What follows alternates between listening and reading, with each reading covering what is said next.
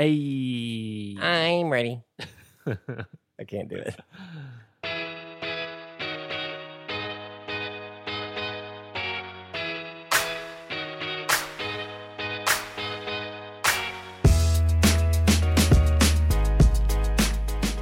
Welcome to episode 339 of the Design Details Podcast. I'm Brian Levin. And I'm Marshall Black. Welcome back for another episode. Brian, we got a grab bag today. Yeah, this one will be a little bit, we'll keep it short. But before we get into the episode, I want to thank Fathom Analytics for making this show possible. Fathom Analytics is a simple, privacy-first analytics solution for your websites.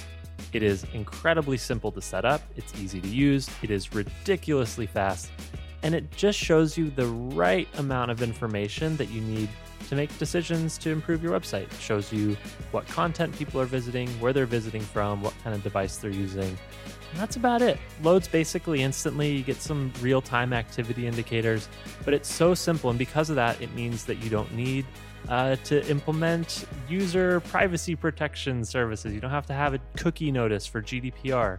Doesn't use any of that. They protect and care about the personal information of your users, making it incredibly easy for you to just get it started. And this team, it's 2 people, and they are incredibly responsive. I've sent them bug reports, I've sent them feature requests, I tweeted them, I listened to their podcast. Like, I'm super into the way that they build really high quality, reliable software. And you should be using it. I've been using it for all of my personal projects. It's on my website. It's on designdetails.fm, on SpecFM. Every single time I add a site, it is so simple. Just a couple clicks, drop in a little snippet of code, and I'm off to the races. So you should get started today. Go to designdetails.fm/fathom, and that's going to save you $20 off your first invoice. Yes, this is paid software, which means you can 100% guarantee that they're not reselling or collecting private information about your users. You just pay them a simple, straightforward monthly or yearly price, and for that, you get beautifully simple analytics. So go to designdetails.fm/fathom, and we're going to save you $20 on that first invoice. So thank you again to Fathom. And thank you for helping us get all the analytics to help us make better decisions on our website. Thank you. And we have but one solo Lone Ranger new very important pixel this week. All the attention goes to a single person. Who is it, Brian? Drum roll for Chris Royer. We had one very important pixel this week. So Chris, enjoy the spotlight, you lucky son of a gun. Just kidding. Thank you very much for supporting the show. If you don't know, we're a listener-supported podcast. For just $1 a month, you get access to sponsor-free episodes as well as Bonus Land. Bonus Land. The next Bonus Land is finished editing. We recorded it a little while ago. It is done editing. It'll be out before this episode is out. Yeah, I guarantee. In that episode, we talk about new morphism. All right, and just as a final juicy little teaser, we're going to throw in a little clip, a little preview audio of what we talk about in that Bonus Land. So here we go. Here's a little preview clip. New morphism is a visual trend that could best be described as bevel and emboss applied to a like sort of soft, rubbery, silicone-like material. With a light at a 45-degree angle, give or take. Yeah. It's soft. It looks tactile. It looks visually pleasing. This looks like something that you just want to touch, right? Like it looks soft, and soft interfaces like rounded corners, they're things that you kind of just grabbed it to. You're like, oh, I bet that would kind of pop if I could actually touch it through the screen or have like a nice resistance or tension. Us humans, we like to touch things. Like show somebody an object and ask them to like take a look at it.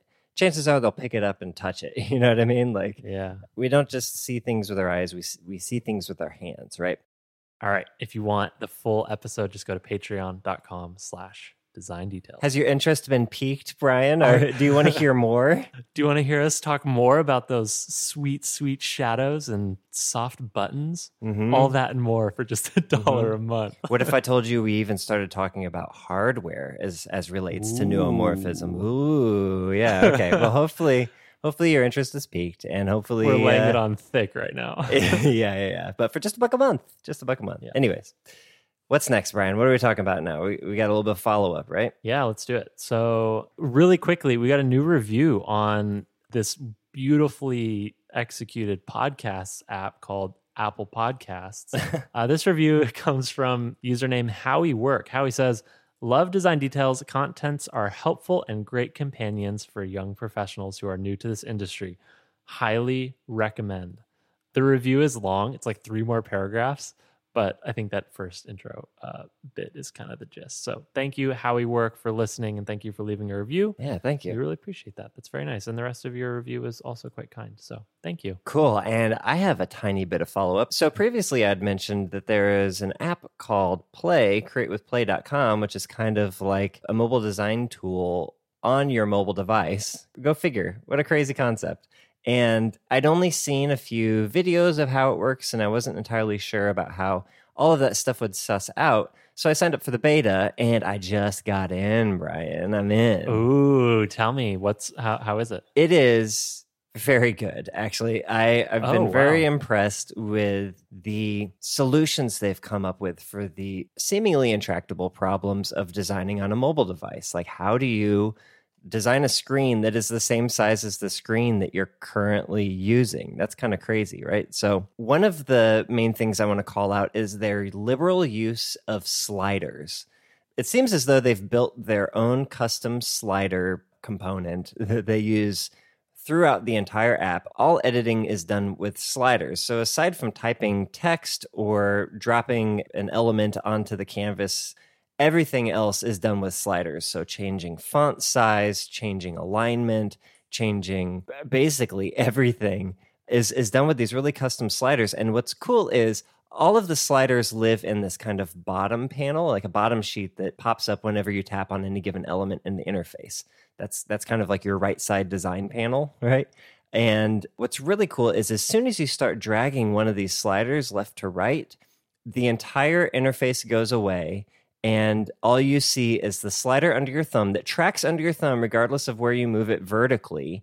And you can see the effect of that slider on the canvas. So if your thumb is covering it, you can move the slider out of the way to show what it is that you're affecting. It's really fucking smart, and it's really, really performant. I've been really impressed with how well done it is, you know? I'm not good at it yet. I'm still very slow and clunky at using it. But if you watch any of the getting started tutorials that are available in the kind of what's new section when you download the app, if you're good at it, you can be fucking fast. Because I had to repeatedly pause and play back all of the things that they were doing and slowly drag through so that I could actually see, like, what is he tapping on? What is he doing? Because everything is just so fast. If you're actually fluent with the app and know where all the different sliders go and where everything is supposed to be, you can assemble a screen really quickly. It's cool. I'm going to play around with it some more. I've been trying to like recreate existing apps.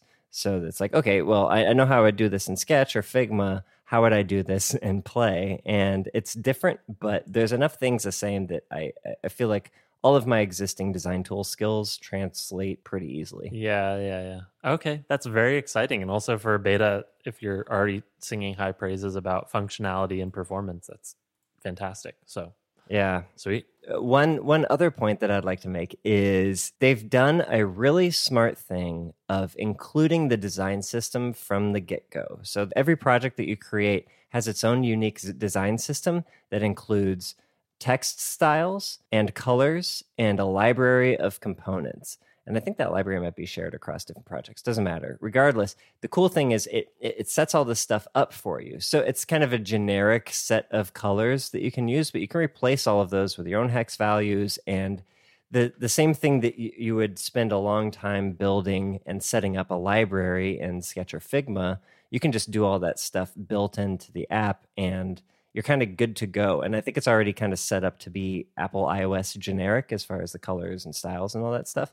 But you can choose different fonts. You can upload your own fonts eventually. I don't think that's available yet, but you can set all the different weights and styles and colors, everything. It's super fucking smart. I think this is table stakes moving forward. Like any sufficiently large design is going to need some sort of design system to help set things apart. Oh, another thing that I forgot, spacing is part of this design system too. So you can set up your design tokens. You can say 4, 8, 16, 24, whatever you want those to be. And that becomes notches on the slider for different spacings. Oh, nice. Yeah. Right? Cool. Yeah, okay. It's fucking genius, man. I've been really impressed. And I never would have thought of any of this stuff, right? If you had given me this problem, I don't know that I would ever have come up with these same solutions, but they work so good. It makes me jealous, Brian. What's the URL again for people that want to try and get on the beta? It's createwithplay.com. Awesome. Oh man, I'm jealous. I didn't get into the beta. What the hell? I guess I'm just so famous, Brian. They must have recognized my notoriety. So Play people, if you hear this for some reason, slide me that beta access. That'd be sweet. Yeah, it's good. I think they just pushed another update, so it's been a decent cadence as far as regular updates with reasonably large changes in every update. Well, very cool. All right, should we get into some tweets? We just have one tweet this week. This week we heard from James Brooks, who has been doing this a couple times, I suppose, so far.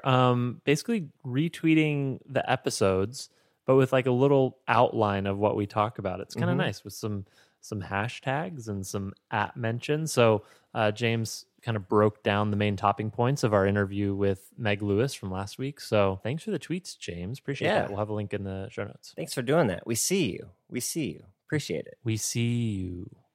I know you. All right, let's get into some main topics. Marshall, some interesting things happened this week. Unexpected, unveiled without that much, I don't know, pomp and circumstance. But this feels like it could be transformative. iPad OS got cursor support. Yeah.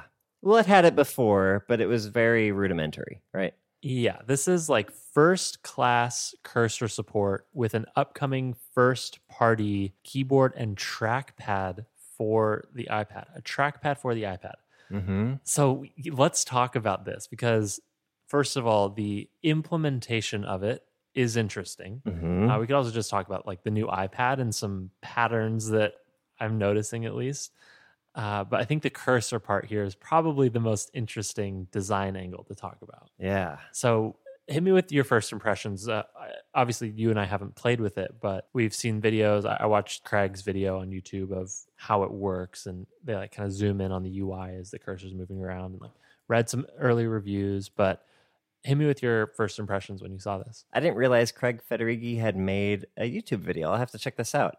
Yeah, it's a little bit awkward. It's like 60 frames per second, him just standing by a table, like kind of giving a keynote style delivery, but it's just him in a room. I don't know. It's fine. Okay. Yeah. I mean, I've seen plenty of GIFs and analyses of this, so I know what you're talking about. Yeah. Well, this is another example of a solution that I don't know if I ever would have come up with on my own, and it's also very smart, which makes me sad. It's a solution that I didn't even know a problem existed for. Yeah. I didn't think about cursors as a problem. Yeah. I did, but all of the solutions that I would have come up with would have been an evolution on the desktop cursor, right? The existing precedent. This is a brand new way of thinking about how a cursor behaves as it moves across the screen. Do you want to kind of outline that for the listeners, Brian? Yeah, so the new system is the cursor is a circle. It's like a semi-transparent black. So it's like ends up rendering gray. It's a circle to represent your fingertip. But the most interesting part about this circle cursor is that its shape and behavior is adaptive to the elements that it is touching. So if you move the cursor over text, in the same way on your Mac, if you hover over text, you get the little I bar, right? That says, hey, you're about to select some text. This is something I would have expected, right? Like this is normal. But this is normal, but the height of the I bar adapts to the size of the text that you are hovering over, which does not happen on desktop. Yeah, it becomes the input cursor rather than an I bar. Yeah. Yeah. Similarly, when you cursor over navigation buttons or app icons, the cursor doesn't disappear, but it like becomes the thing that you're hovering. So like the button will get a gray background. It's like a focus and like state. Zoom in a little bit. Yeah, it feels like a focus. Yeah. Which is an interesting pattern, and I want to talk about like whether or not that will ultimately be confusing. But anyways, so yeah, the cursor adapts to the content that it is touching. And one of my favorite examples that they showed in Craig's video actually is if you're in a spreadsheet document, right, and you tap on a cell, maybe you want to be able to resize that cell left and right.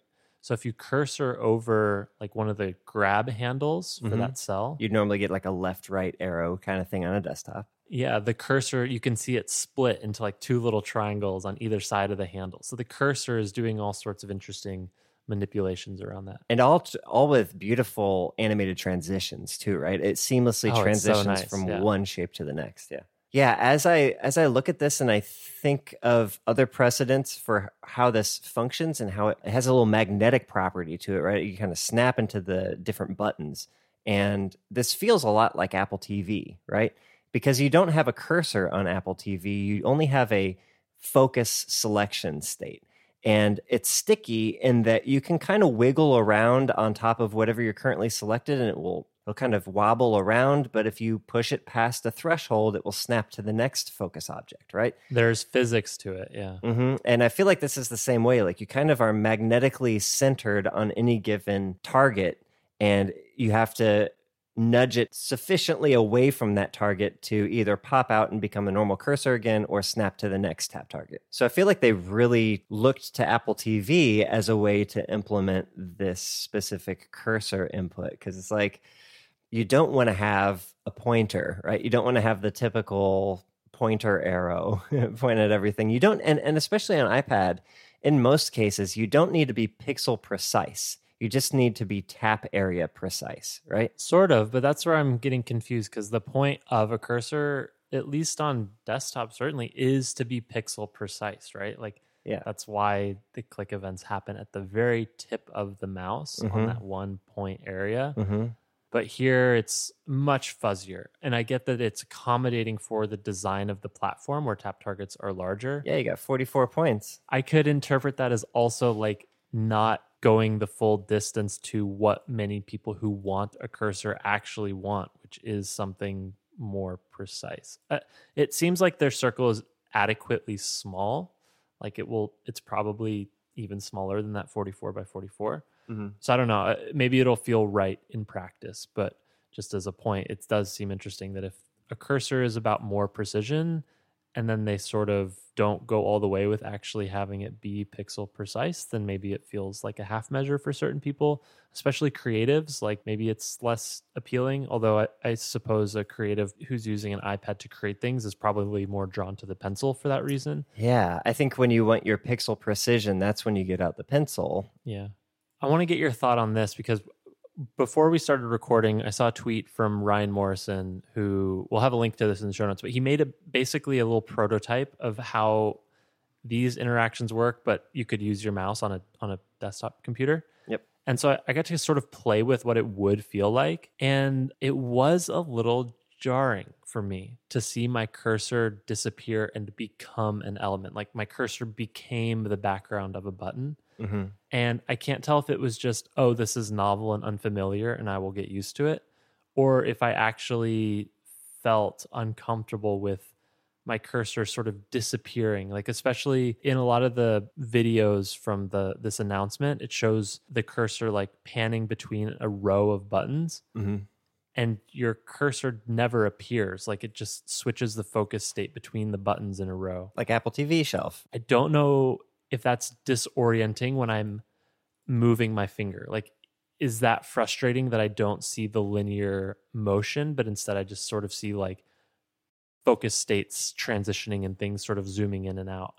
I don't know, but that does stand out to me as like, I might feel like I lose some control where I don't have this persistent element that sits always at some higher Z index than anything else on the screen, that I'm always aware of where it is in space. Now it's sort of bleeding into the content. It's breaking that Z index barrier. I don't think we'll ever see this on desktop unless it's in very specific use cases. To address a couple of your concerns, I think for me, the nudge, the kind of magnetism of having to push past the threshold to get to the next object, and the bounds of your currently selected object moving to show that tension before it snaps to the next one. And the next one is kind of pulled towards your cursor in the other direction as you get closer to it. Like, I think that feels physical and visceral enough to translate to a lot of people. And having the entire object become the focus state is the clearest example of where the tap target is, right? Like there's no ambiguity as to whether when I click on this thing, if I'm going to be, within the boundaries of it, right? There's been many, many times I've used applications where I think I'm clicking on something, but I'm a pixel off and it didn't register. Yeah, but that's why hover states exist, right? Like that's why you have a default state, a hover state, an active state, a focus state. Like all of these states exist on elements, at least in, the web world, that are meant to provide this visual feedback to users. Like, okay, you're in the area where a click will happen. Okay, the click is going to happen, or you're using your keyboard to navigate. This thing is focused, and if you hit enter or space, like the thing will trigger. So it's like grabbing a couple of those. Well, the problem with that is that requires the developer to implement those different states. My guess is this is just using the tap targets of any given object. And Yes. like, do you know if there's going to be extra developer effort necessary to make this possible on your apps? The early information that I'm seeing is that it will work by default if you're using stock components. Otherwise, you will have to do additional work, which kind of makes sense. That sounds reasonable. Does this make you more or less likely to have an iPad as a primary computing device in the future? What do you think this means for you going forward as in terms of sort of this gradient between the iPad and the MacBook getting a little blurrier? We're not there yet. For me, I would feel comfortable telling my parents to ditch their kind of shitty laptops and get this instead, because they're not doing audio editing, they're not doing interface design on this thing. They're basically doing music and email and browsing and stuff like that. So I think this is perfect. And there's something incredibly sexy about that floating display, Brian. I don't know how you feel about it. That new Magic Keyboard looks so nice. Yeah. Yeah.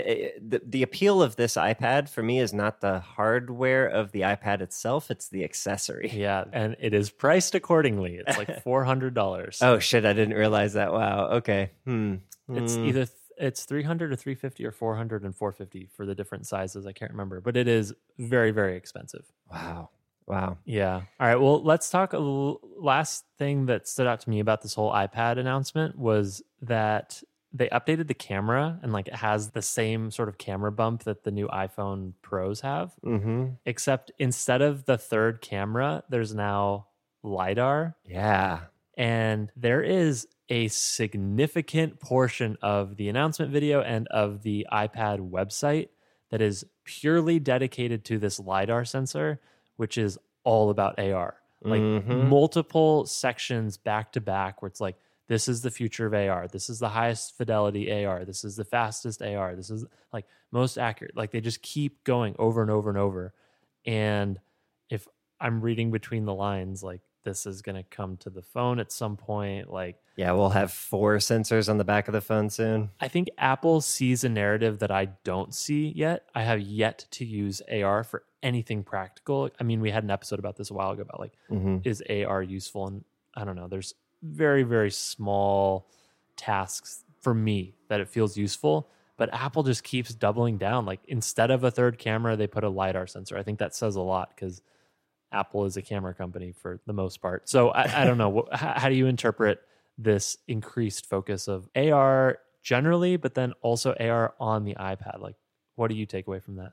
My conspiratorial side says this is them testing the waters for a future vision device that will use a similar thing for AR, but strapped to your face somehow.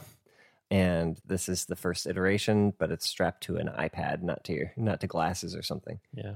I think it is, for me, it is useless until it's strapped to my head. Put it in my eyeball, please. Yeah, put it straight into my brain. Then we're good. Until then, it's kind of cumbersome and doesn't display a whole lot of utility other than for games, right? Like games and maybe measurement and stuff. And furniture shopping is like the main use case. Furniture shopping and clothes shopping. Seeing things proportionally like in context in the real world is a really good use case. And yeah, games that are supposed to exist in the real world, that you can see through this window, or I don't know. I feel like there are applications to be sure, but until it's on my face and overlaid over all of my reality. I don't have to hold up a heavy device and look through it to see it. Until that point, I don't think it's going to be useful for me. Got it. All right. Well, then let's talk about cool things. Yeah, let's do some cool things. You want to go first? Sure. All right. So this is, I get to do a television show this week. I don't think I've done a TV show in a long time. I'm so happy. I don't start that many shows. But this one I started based on a recommendation from Gabe Valdivia. And then he recommended it, and then you tweeted about it. Yeah. And it was sort of a 1-2 punch for me. I'm like, all right, Gabe recommended it. I'll check it out. And then Marshall, you were like raving about it on Twitter. I'm like, okay, all right, this is too much signal. I got to check it out. So the show is called Devs. Mm-hmm. It is on Hulu. I resubscribed to Hulu specifically to watch this. Wow. And we're 4 episodes in. So at the time of this recording, we're 4 in. And it has been a very entertaining, thrilling, and on-brand show for me. So how do I give a synopsis without spoilers? Let's see. It takes place in San Francisco. Mm-hmm. It is about a tech company that is working on future quantum computing magic stuff. Mm-hmm. And when there is powerful new technology being created by private companies, everyone wants a slice of the pie. Ooh, way to set it up. All right. Yeah.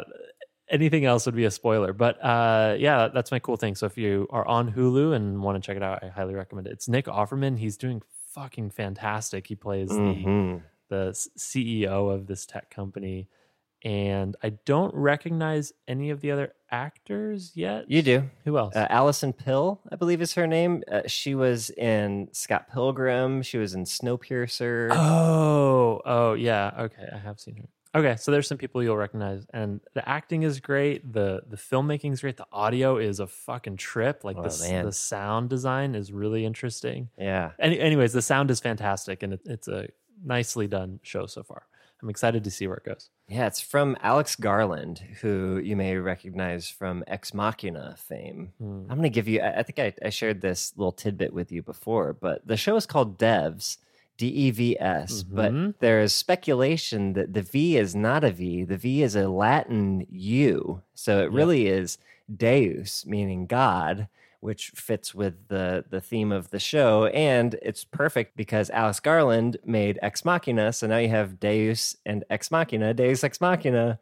It's perfect. Yes. Yeah. I don't know if that's just a coincidence or if that's actually intended, but we'll see as the show continues. I don't know. I think it's an interesting theory and thematically on brand. Like if you go to Google Images and search for devs, I think it'll be very obvious why we might think this could be Deus. Okay, cool thing, Brian. Good job. I wholeheartedly, full-throatedly endorse your devs thing. I, too, shall contribute to people's wasting of time with my cool thing this week. Mine is also a TV show, and it's actually, I think it's over now, and I just started watching it, but everybody said it's really good, so I started watching it, and lo and behold, it is good. It's called The Good Place, Brian. Are you familiar with it? I am, yes. You've watched it? I watched like 2 episodes and dropped off. Okay.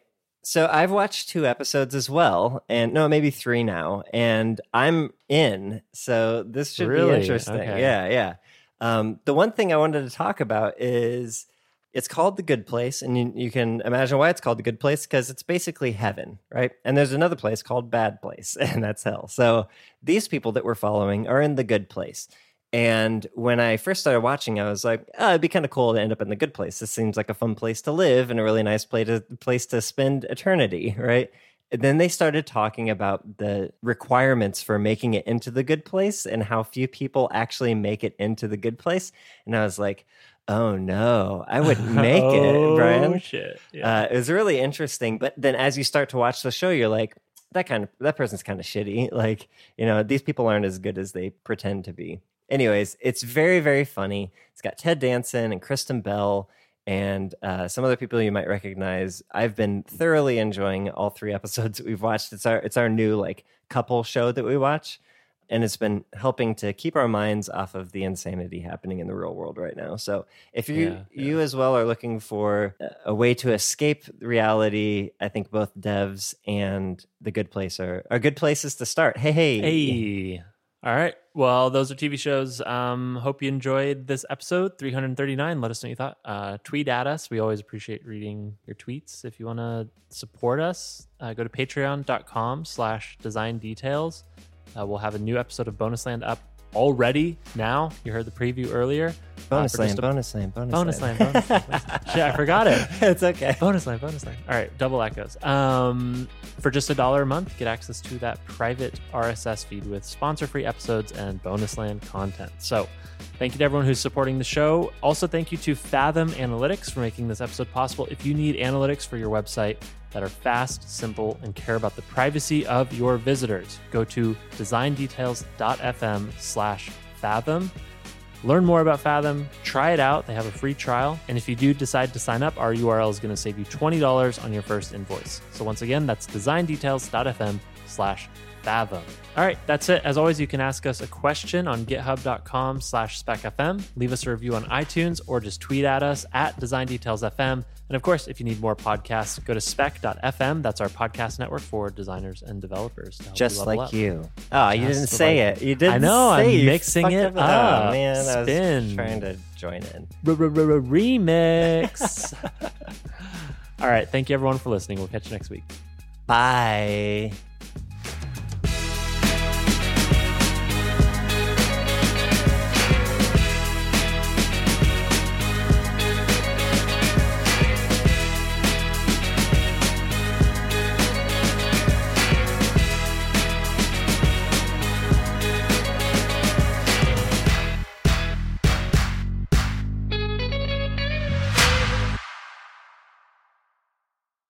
Bye. Boring.